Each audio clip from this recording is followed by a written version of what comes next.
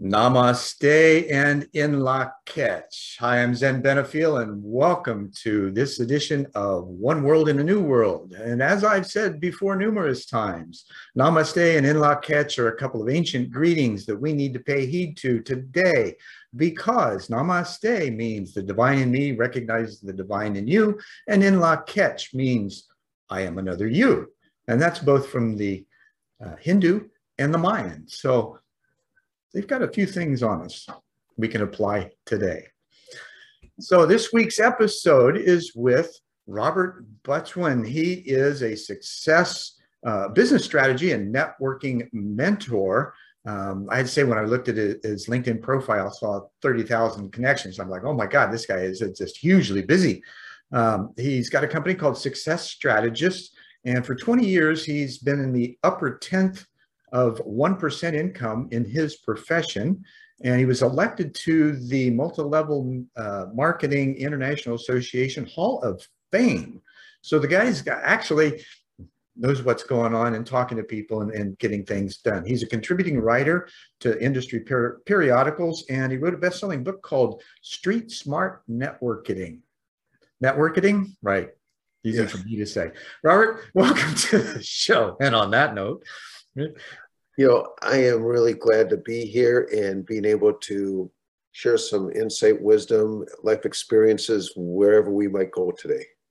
Well, great. And we'll just jump in with that. And being who you are and doing what you do, this has to have taken a lot of internal growth and personal growth and the process of that in order to achieve what you've been able to achieve. That's just part of the natural process, right?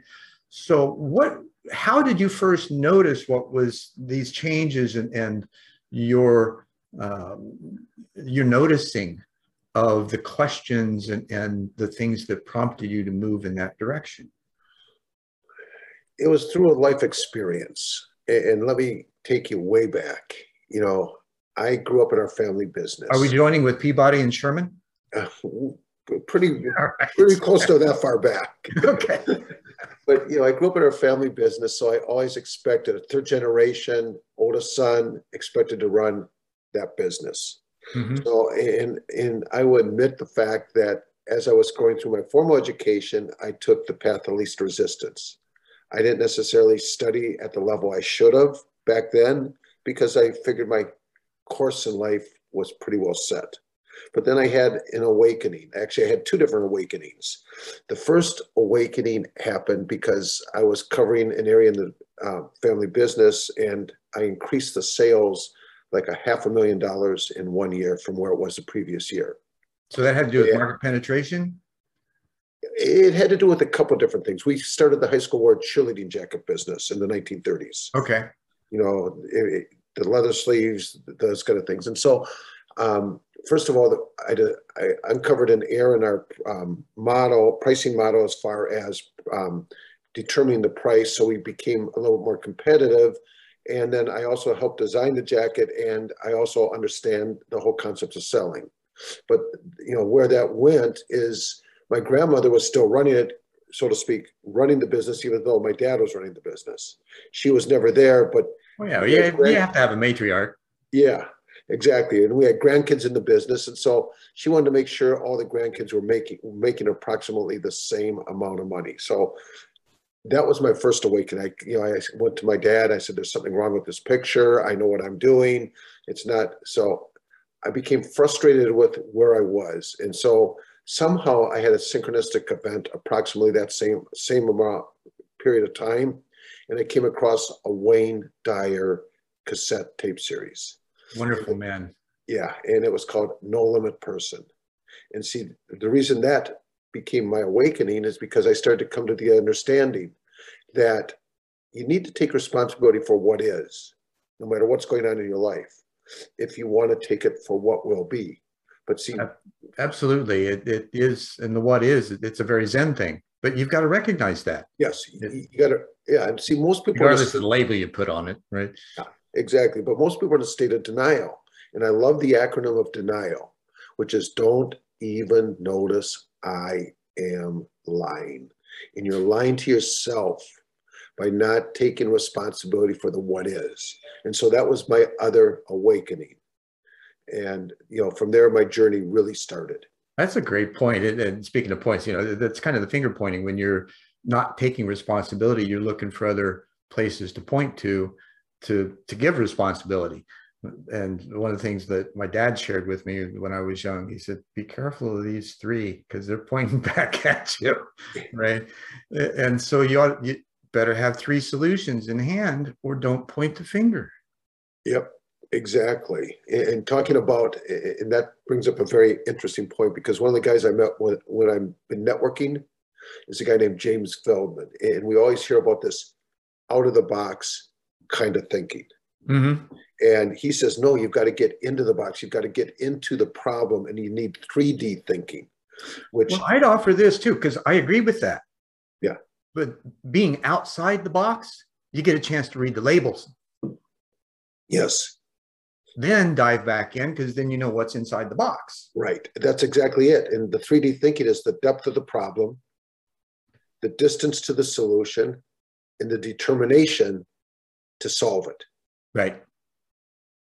So anyhow, I thought that was appropriate relationship to what we were just talking about. Oh, absolutely. Absolutely. The changes in the attitude and accepting the responsibility of your choices is imperative in any kind of self-awareness and self-development process. Yes. So at that point, I had to do catch-up work. Mm-hmm. I had to figure out, how could I create the skill set that would allow me to create the kind of results? I mean, I had the self-confidence in who I was, but I also recognized my shortcomings. Sure. And so I started pouring personal growth kind of information into my mind. Wherever I drove around in the Twin Cities, whenever I was in a car, I turned it into a university. Whenever I had time to read a book, I was out searching for different perspectives that would allow me to create the kind of success that I knew that I was destined for. I didn't know exactly what it was going to look like. Right. But I knew that I wanted to make a difference in the world. One of the things that I came to the realization through everything that I've experienced is we all have two B-days, a birthday and a box day. And in between there's a dash. And it's like, how can you live on once your time on this planet expires? And so I wanted to know that I could make a difference with the people that I came in contact with, wherever I could. And that happens in just daily activity, right? This, and it's kind of, for me anyway, we think that we've got to look at the horizon and create something that we're working towards, and everything's happening right in front of us. The people you meet, you smile, you greet them, you interact with them. You never know what's going to happen, right? But if you ignore them and you constantly, are looking away or not trying to make eye contact, then you're really diminishing your own possibilities. You hit two really key points: the eye contact, and that was one of my secret sauces back when we were doing a lot more networking in person. Mm-hmm. Eye contact and a smile.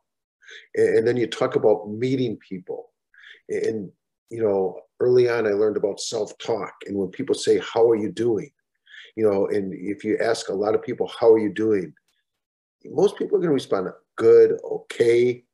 I always like to say phenomenal, whatever, I'm fantastic.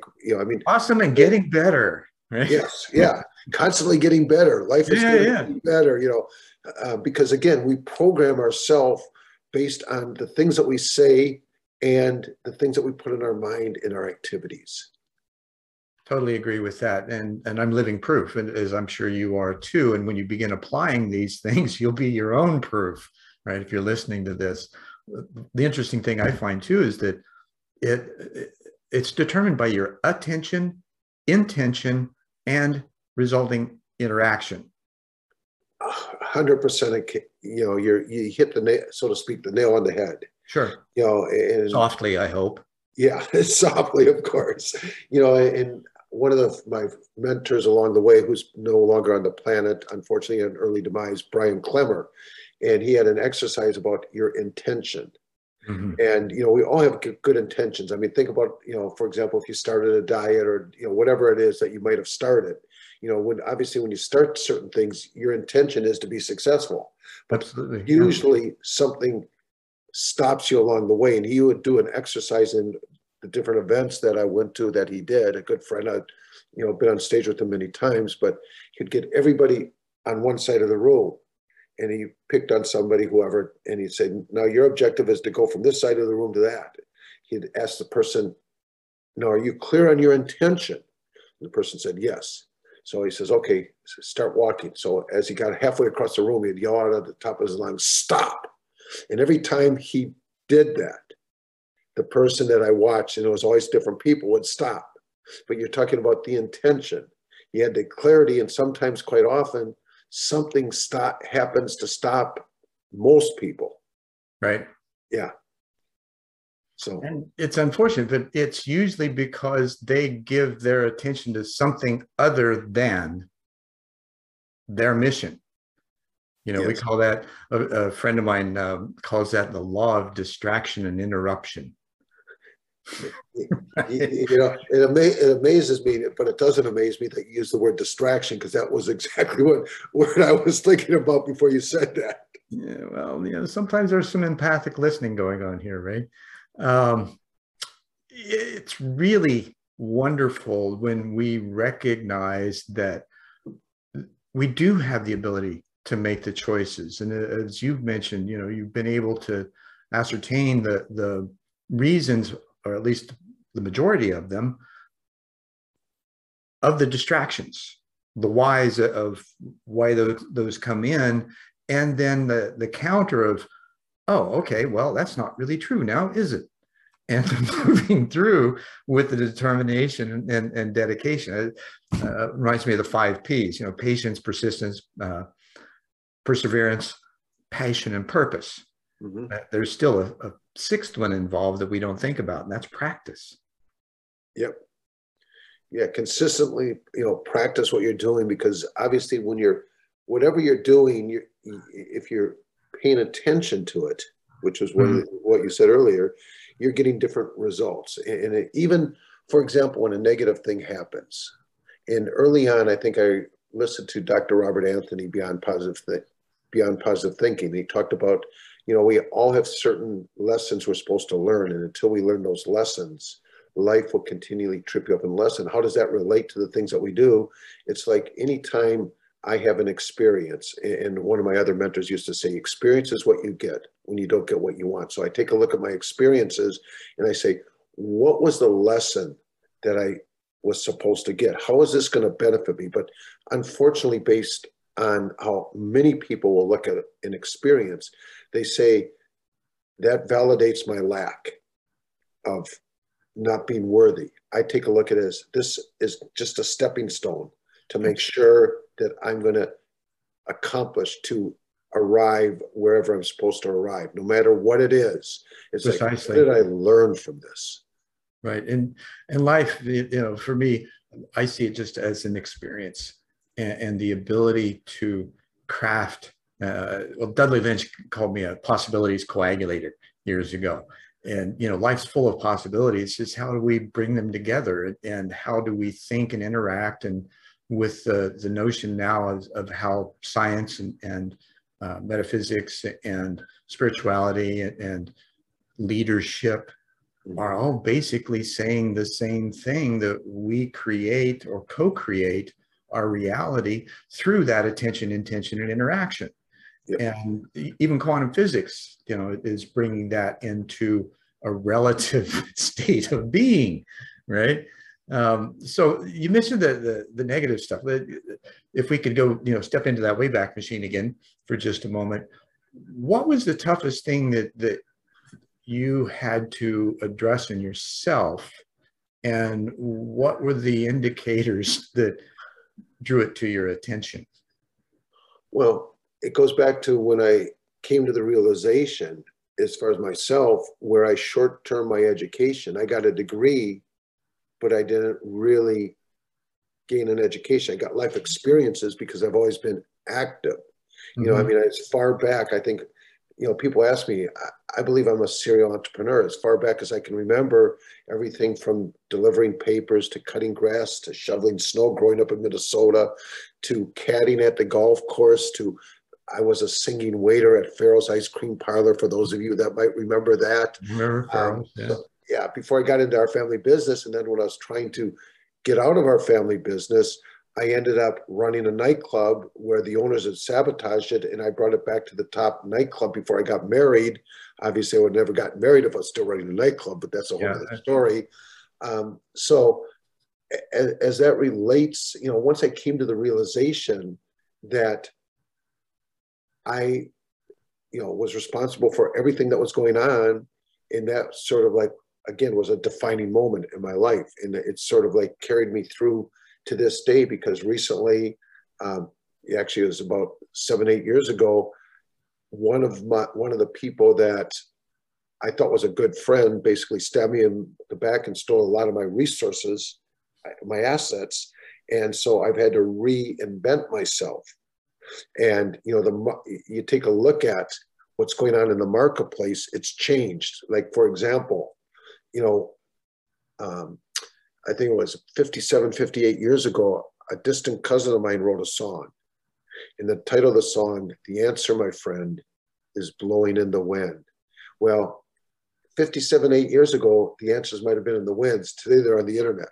I mean, Right. all you have to do is ask Google or Siri or Alexa, you know, whatever you want to know, and it's right there. So again, it's taking a look at that event and realizing how that's really helping you, not hindering you, whatever that might be. Those moments are precious once we, you know, they're not so precious in the midst. Yes. Right. Because they feel like you're on all kinds of spins and twirls and the emotional roller coasters that come along with it, as far as how you're interacting with yourself. It really has nothing to do with the outer world at that point. Your activity does, for sure. Yes. It's that inner strife and turmoil and recognition and coming of age, so to speak, that brings us into that awareness that we do and we can affect the outer world positively for us and for others when that attitude shift takes place. Now, you mentioned today in the marketplace, wow, the shift in, especially with remote workers, there's a whole new realm that's opening up, because now these guys realizing, oh, I don't have to work in a building. I can work at home. I can get paid the same, maybe even a little bit more. And that gives me the opportunity to choose where I want to live. So there's a new wave of regenerative community building that's taking place, where there's, right, there's communities taking, they're building it all around a greater experience of nature and co-living, co-working space, and things that really support a holistic lifestyle, which for me, that's mind, body, spirit, and earth. We often forget that she's the most important thing. Without her, we ain't nothing.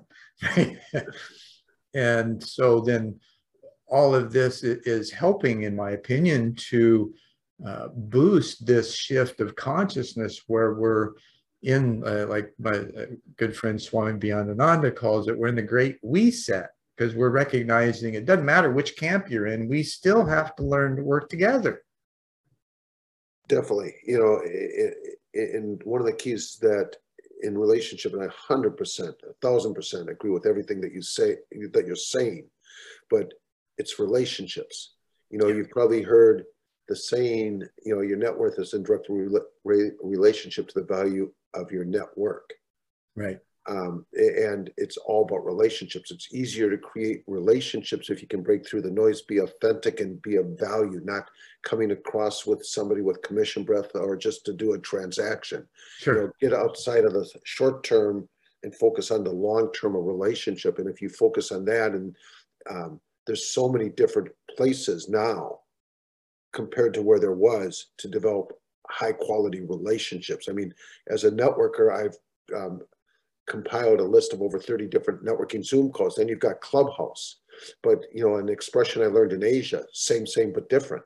There's similarities, but everything that you talk about, to me, part of the foundation is the quality of relationships that you have. Absolutely. And it's, in the sound clip world, something came out of my mouth that's some time ago, is we're all in relationships on the ocean of emotion, seeking safe harbor. Right.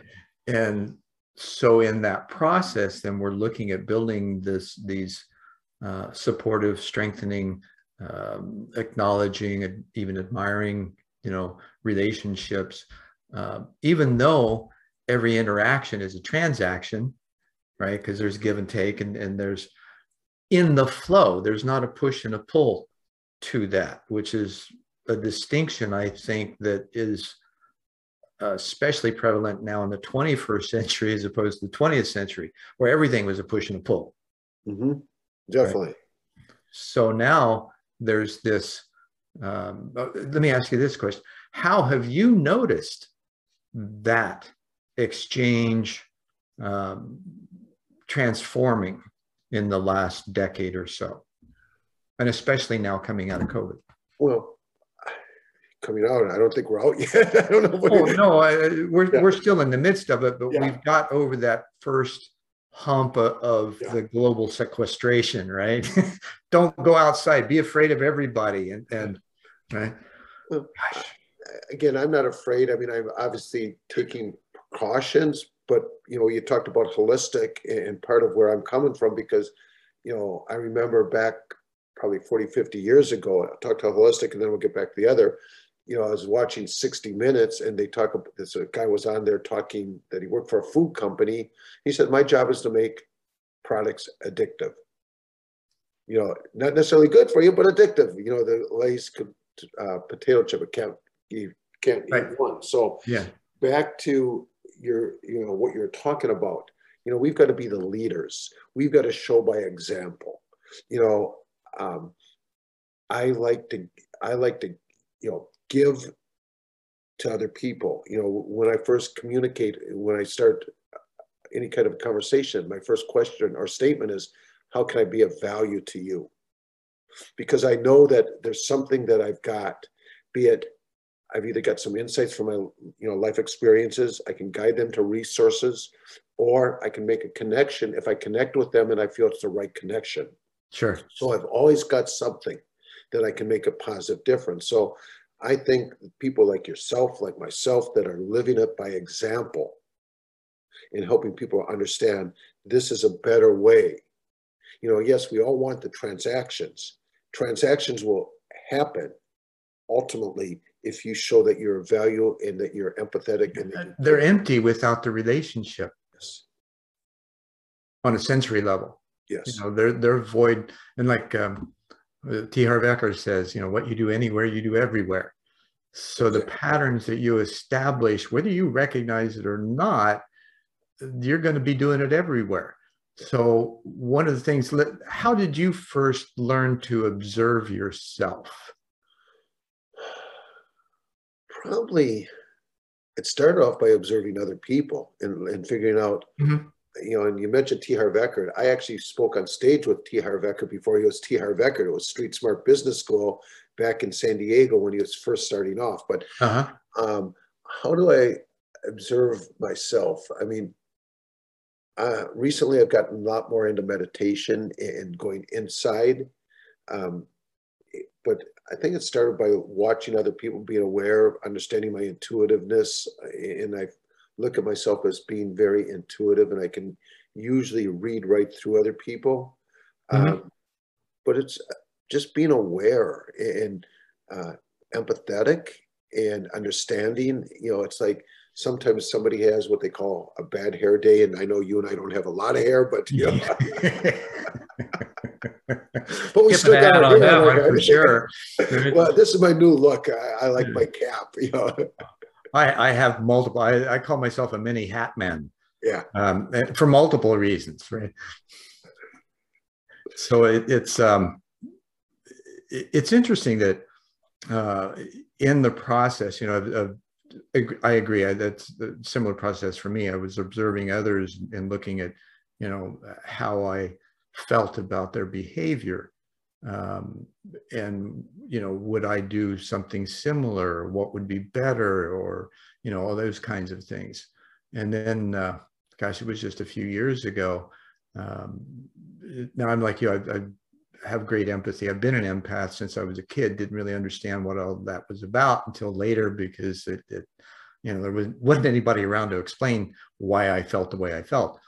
And in the last few years, there was introduction of indigenous philosophy, the ancient one. It's called the three brain philosophy. Mm-hmm. And they start with the first brain, which is not the one on top of your head or on top of your shoulders. It's the one in your gut. Yep.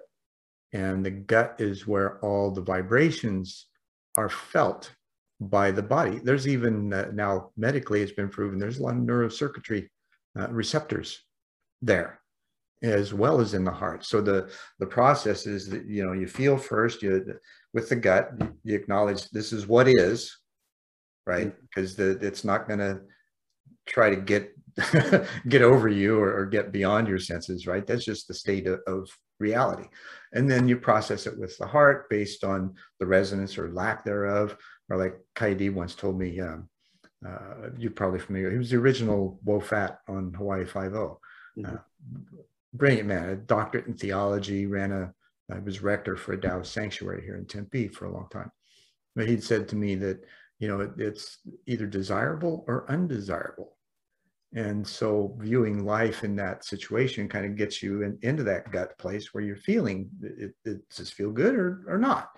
And so then by the time you get, process it through the heart and you get into the head, then you make better choices because you've processed it in the right way, right? You can be more sure of what the choices that you make because they're true to you.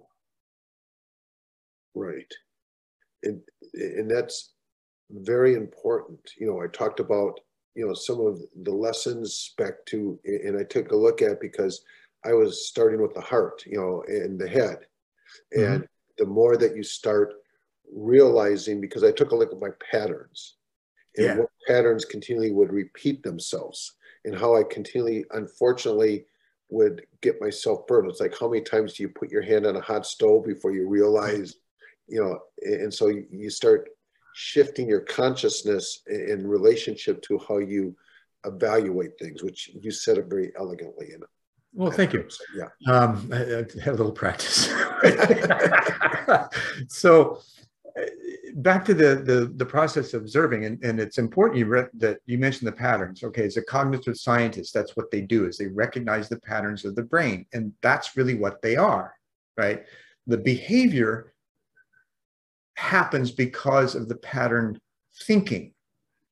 Now, when you're observing your thoughts, how do you, or how did you, because I'm sure you practiced this for a long time as well, how did you first recognize the stinking thinking? Well, one of the advantages that I happen to personally have, and I mentioned it to you earlier, I've been happily married for 37 years and my wife is brilliant. And so I've got a sounding board, and quite often she, in a very loving way, will point out when I've got stinking thinking, one way or the other. And that mirror is all important. Yes, really. Totally. So that definitely helps when you've got the right sounding board. But if you don't have the sounding board, you've just got to, quite often, I don't look at myself as ever procrastinating, but there's, if I'm making a decision, I need at least 24 hours to self-evaluate whatever I might be thinking about, if it's of significance. I mean, sometimes you think about it, dream about it. That's another activity that we don't take advantage of because we don't know how. Yes. Right? or maybe some do, right? There's a lot of dream theory people out there. Mm-hmm. Um, and that is an advantage when you are able to um, at least be cognizant of the dreams that you have, and not be too caught up in thinking that they're in the moment thing, because they're often, reflective of multiple things in your life. Definitely, paying attention. Yeah. And again, it's just becoming more conscious and aware, Mm-hmm. and the more you're in tune with, your complete self, the more that you're able to deal with the things that are around you. And it doesn't, yeah. I was taking a breath and listening, because what you said, I was just breathing it in, because it's very true. And this is another thing that, have you noticed the changes of breathing and your breathing or your breath patterns when you're in a place of flow as opposed to a place of disturbance or distraction? Myself personally, I seem to almost always be in that state of flow. Now, that doesn't mean, have I noticed the breathing? No, but I notice I'm meditating more. Okay. I'm spending more time. Sometimes, I used to go fast, fast, fast, and even when I had to reinvent myself, now I'm sort of slowing down to go, because I know where I'm going and everything I'm going to be in the process of doing, which part of what we talked about. I want to have the enlightened entrepreneur, because as entrepreneurs, we all go through some sort of kind of darkness, so to speak, whatever that might be. Sure. And it's how do you continually focus on going to the light. And I don't exactly know what that's going to look like, but I know I'm going to attract the right people, because it goes back to a consciousness shift and having a more positive impact on humanity, because I just believe our planet really needs that kind of an awakening. So, We do, and we have that possibility. Yes. The Kardashev scale, was introduced decades ago, and yet we've made some progress towards it. Kardashev, for those that are not familiar, was a Russian scientist that developed a theory of development of civilizations. A type 1, type 2, and type 3 is as far as he went. Type 1 is able to manage the planetary weather patterns and utilize the planet's energy for energy use. So there's no manufactured energy at that point. It's all just gathered through wind, air, solar, geomancy, all of those, or thermal, all of those kinds of things. And maybe even like Tesla's, where we're able to, pull it out of the air, which is quite possible, and even has been proven to work as well. So these are the kinds of things in developing communities, that there's all these new technologies, both mental, psychospiritual, technology, material technologies, and things like that, that haven't had the opportunity to be put in centralized locations to figure out how it works together. And I think that's part of what we're going to experience in our movement towards this effort to be a type 1. And I don't know that that's the necessarily conscious effort, that's the goal. It's the goal is learning how to work with each other and our planet, and have healthy lifestyles and support one another. But where I see part of that goal happening is you've got different, when you're talking about technologies, and in one area I see it happening, because take a look at all these Zoom calls and people are becoming more connected. Then you've got Clubhouse. I mean, Clubhouse is a little bit over a year out. It's supposed to got a $4 billion valuation. It's got 20 million users already. So you've got people that are connecting, and the people that have got similarities and similar kinds of objectives. I mean, it's easier again to meet people in one aspect, and I think a lot of, because of that, it's going to accelerate the things that we're talking about actually happening. Absolutely. Because the right people are getting together, and they're going to focus on having the right intention to help realize, if we're going to survive as a species, as a planet, certain things have to change. And one It's just good time, sense. yeah, exactly. I was going to say, one time a friend of mine, he said 5 simple, profound words, but it says, if nothing changes, nothing changes. So we need change to happen, and it's happening. That's the key. It is happening, and it will accelerate happening, because I believe that more and more people are taking a look at a lot of the stuff that's happening in the world and saying, going back to an old movie I watched, I think it was called The Networker. A guy on radio broadcast, he had everybody who was listening to the radio go to the window in New York and yelled, "I'm mad as hell and I ain't going to take it anymore." And in the reality, I think that's at some level where humanity is coming now, with all the politicians and how the Rothschilds and controlled everything with the banking system. And we don't even want to go down that hole, but it's shifting. The bottom line is shift is happening.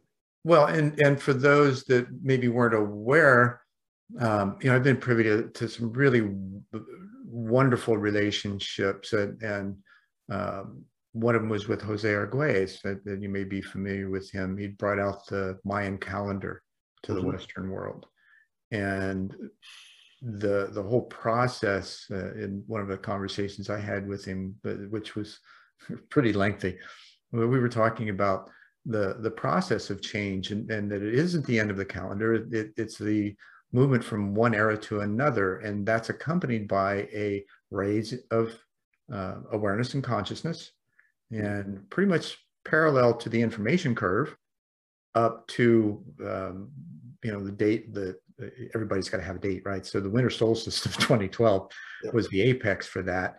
Now, what happens after you hit the tipping point?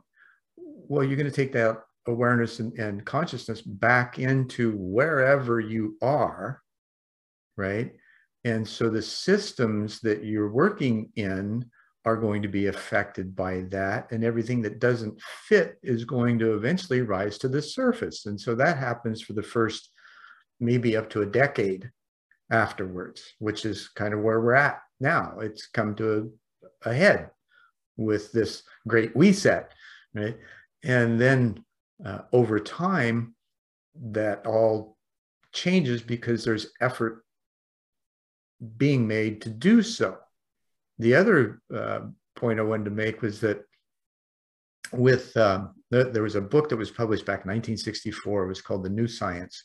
And it was the memoirs of a guy named Wilbert Smith, who ran Canada's UFO investigation program called Project Magnet. It was funded by the Department of Transportation, so it was highly legit. But in his memoirs, he admitted that he had some conversations with what he called people from elsewhere. And one of the things they mentioned about time was that to them, it was a measurement of the change of entropy. Now, we believe that all systems will naturally decay into chaos. That's the theory of entropy. What if that's not true? What if the opposite is actually true, and that time would, that our experience of time would be truncated as a result? Very, very interesting. Isn't that? I mean, I ask all kinds of questions, right? I don't have the answers, but they're valid questions based on that information. They are definitely valid, but you mentioned, it's amazing you mentioned UFOs, because just 3 days ago, I was looking at Netflix and I put in my save list, there's a documentary about UFOs going way back to there. I mean, I only made it about halfway through, but that's a whole other piece. Now we're talking about the changes that are happening. And one of the guys that I mentioned earlier today was James Feldman, and I mentioned the word shift. And his website is shifthappens.com, but he talks about how I'm familiar with that one. I wasn't familiar with the name, but the website I am. Yeah, absolutely. He's an amazing person. I mean, I've had multiple conversations, somebody I look at as a friend, somebody that I just met like a year ago because of everything that's going on. If it wasn't because of these Zoom calls and things like that, our friendship probably might have never happened. Do you think that's also happening because of a greater degree of resonance and attraction factor? I believe that's the case. I mean, I take a look at the people that I'm connecting and attracting into my, universe, like yourself and myself. I mean, it's just another example. We're coming together with the idea of sharing our perspectives and insights and wisdom to help other people hopefully see or understand or think a little bit differently based on the things that we've experienced. So, or at least give them the choice to. Yes, exactly. Yeah, we can't make choices on information we don't know about. Yep, exactly. So it's wonderful that in this process of coming into a new living awareness, if you will, like you and I, you mentioned it just a few weeks ago, we really didn't need, we were connected, but we didn't know each other. Right. And, you've got 30,000, I've got half that on LinkedIn. So how do we better utilize these kinds of connections in order to co-facilitate a shift in thinking and acting? Well, part of it, at one point, somebody says it's not the number, it's the value you're bringing, the quality, of those relationships. And so I'm shifting more now to figure out how can I be of more value, and that's why I like to do kinds of interviews, so to speak, or share, record things and digitize your information so that you can become more valuable to the people that you're connected with. And where do you see that potentially going in the short term? Well, in the short term, I'm looking at developing better relationships. In the long term, I'm looking at figuring out how, by creating those kind of relationships, we're bringing the consciousness of the people that we're attracting into our universe to make a positive shift in where humanity is going to, ultimately go.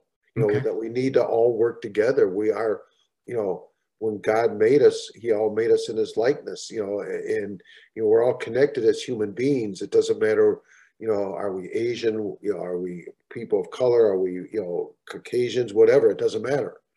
Because we're all in God's likeness. Yep. Precisely. And as we were talking earlier, the experience of the NDE that I had being in the light and coming back, and I understood immediately that we are all cosmic consciousness condensed into form. And I think that's really what Christ's message was. We just weren't intelligent enough to really comprehend what that meant. But now with the science backing up the metaphysics, then it's much easier to acquiesce to that possibility rather than completely be in denial of it. Right. Plus, I think the human being is more open to listen to this kind of information than they were in the past.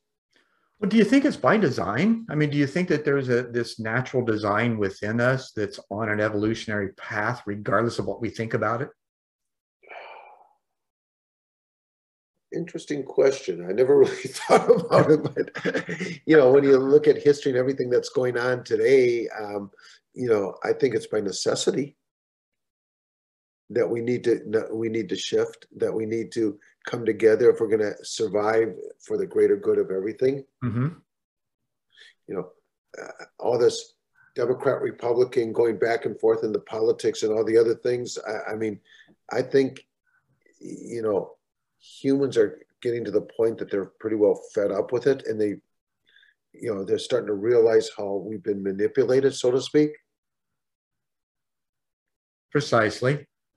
So, and some of that's self-manipulation, but the majority of it is the programmed response that we're supposed to have through, the advertising and marketing across the board. Now, here's another question.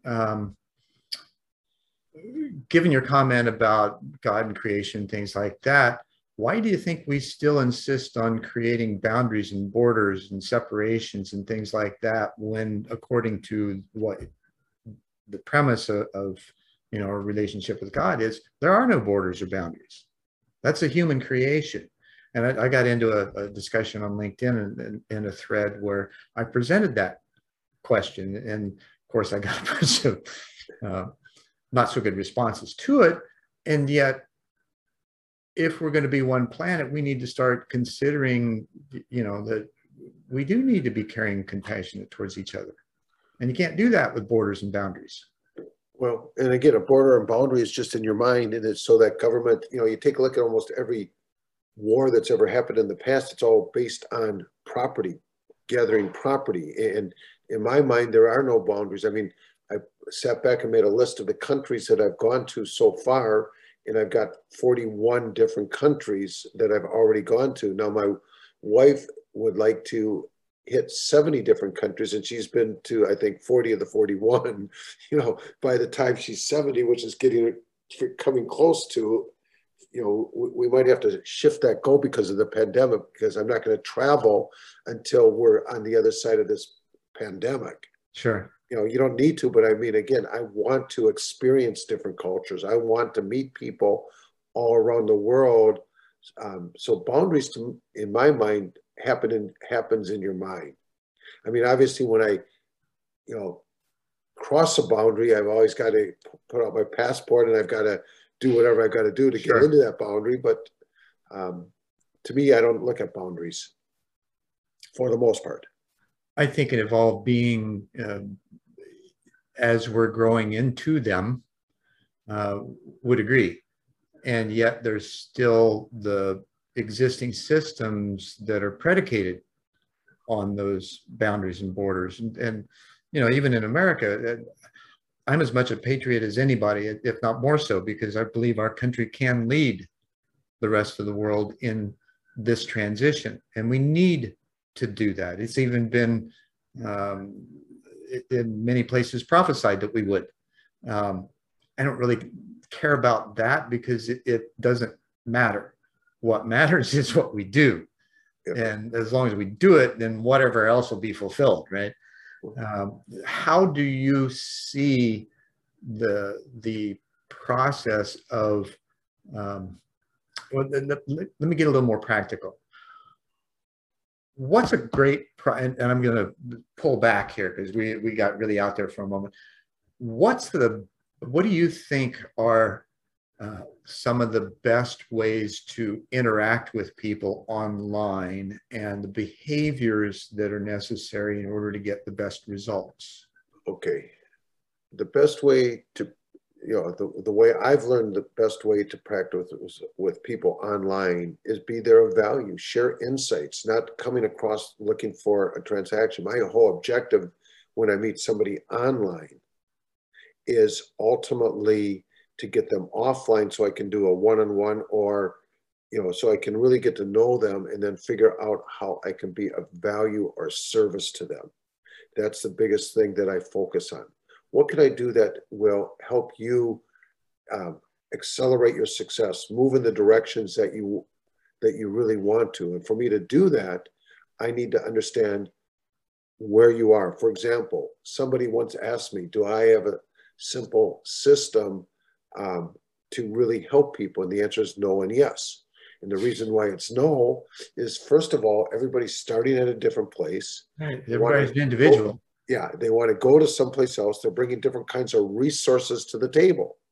Sure. Resources come in a variety of different forms. The reason why it's yes, I need to understand where they're starting, where they want to go, what their resources, what their level of commitment is.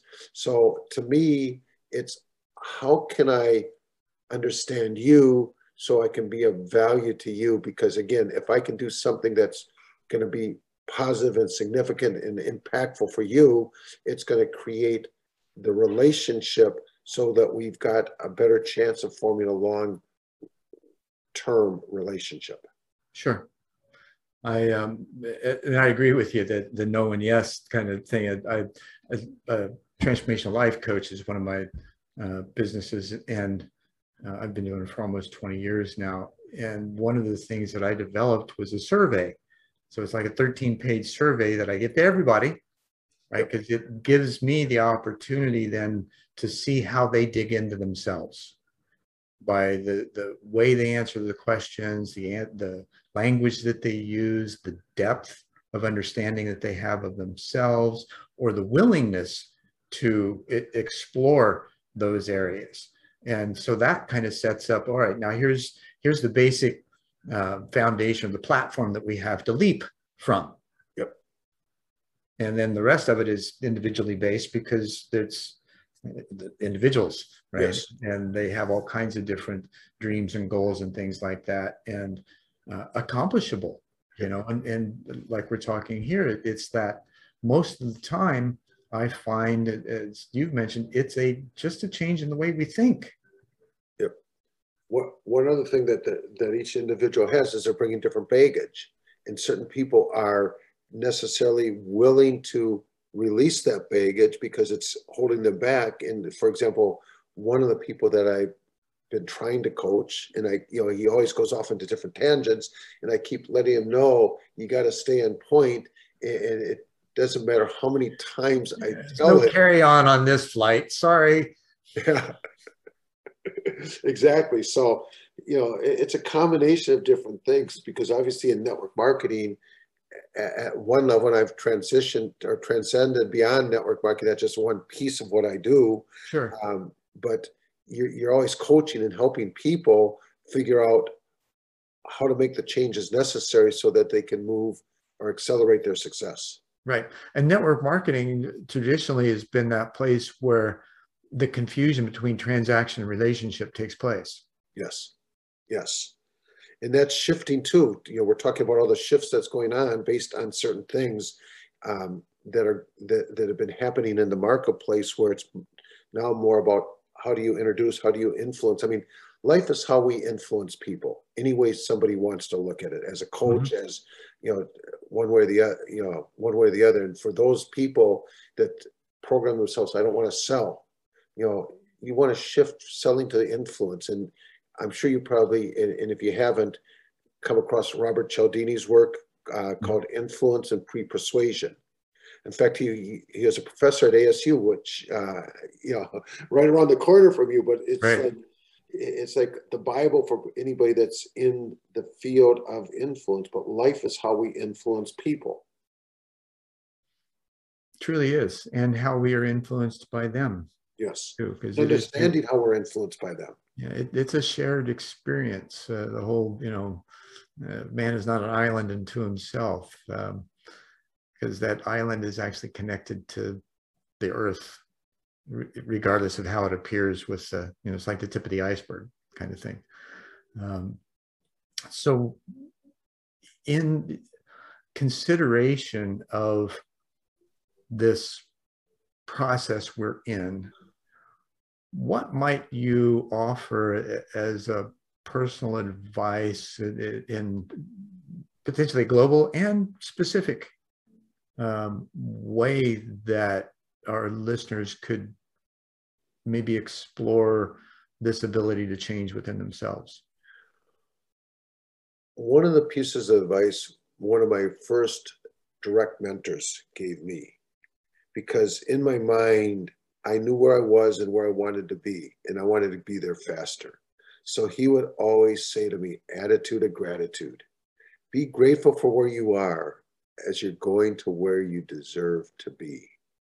We all deserve, obviously, no matter what we think, we deserve to create the things that we truly think about, in a positive realm to have. Mm-hmm. But there's a process that we go through. And so you've got to enjoy the process. The attitude of gratitude was very instrumental, because, again, we live in an instant society, and I wanted it now. But now enlightenment, right?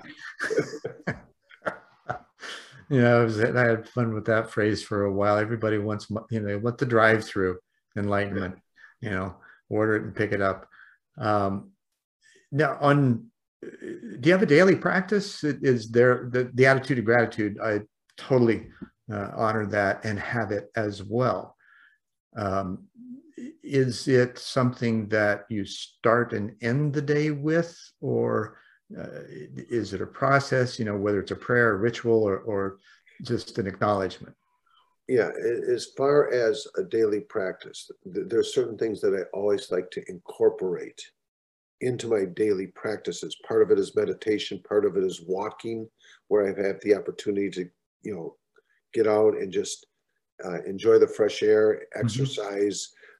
Another part of it is connect with human beings, because as a networker, as a professional networker, and Gotta have it.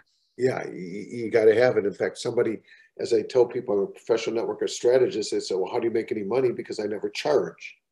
I believe I got to, my belief is I want to give so that I can develop the long-term relationship. But through that, I became a CMO of a company that also part owner because of the value that I brought.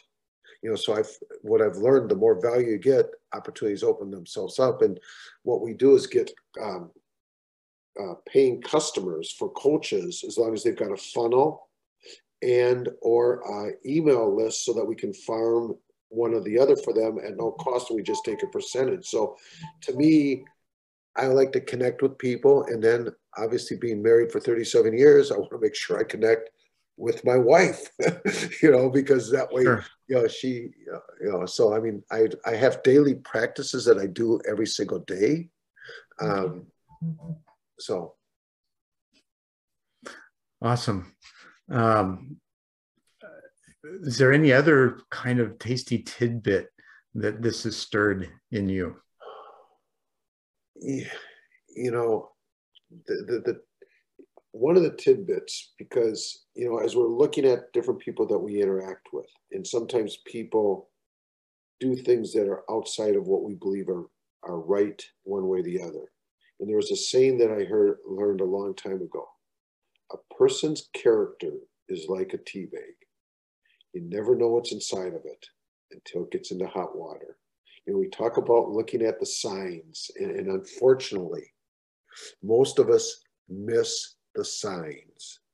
And as I tell people that, and I ask people a question after I mention that, and my question is, what color are yield signs? Simple question. So what color are yield signs? They're yellow. They haven't been yellow in over 40 years. When you drive by them the next time, you'll see they're red and white. How many have you gone by? So as we deal with people. Oh, yeah. I come from. Okay. Interesting. Google it. I'm just saying. Thank you. We drive by them. I can tell you why people think that, because they're thinking of yield, the stop signs, and they're yellow on that. But in the meantime, again, it's paying attention. That's what we talked about. Got me on that one, didn't you? Well, don't feel bad. Almost everybody. I don't mind being got. Trust me. Yeah, almost everybody falls into the same thing. But the point is, there's signs all around us. Absolutely. In relationship to everything that we're doing, and it's becoming more conscious and aware of those signs. Well, the synchronicities. That's one thing around you. Just being aware of how the universe speaks. God, whatever you want to call it, speaks all the time. We just aren't able to listen well because we're not quiet enough. We're thinking about stuff. And as long as we're thinking, we're not listening. Or we're caught up in survival, or caught up in the little things. Yes. Rather than being focused on the bigger things of how we can make a positive impact on humanity. Right. Cool. Robert, it's been a real pleasure having you in this conversation today. It was unexpectedly pleasurable. And I like that. I do too. It was great. I look forward, and I'd love to get a recording when you get it. I'll have it to you shortly. Thank you so much. And namaste and in la catch. Thank you for listening and watching this episode of One World in a New World. I'm Zen Benefiel, your host, and I'll see you next time.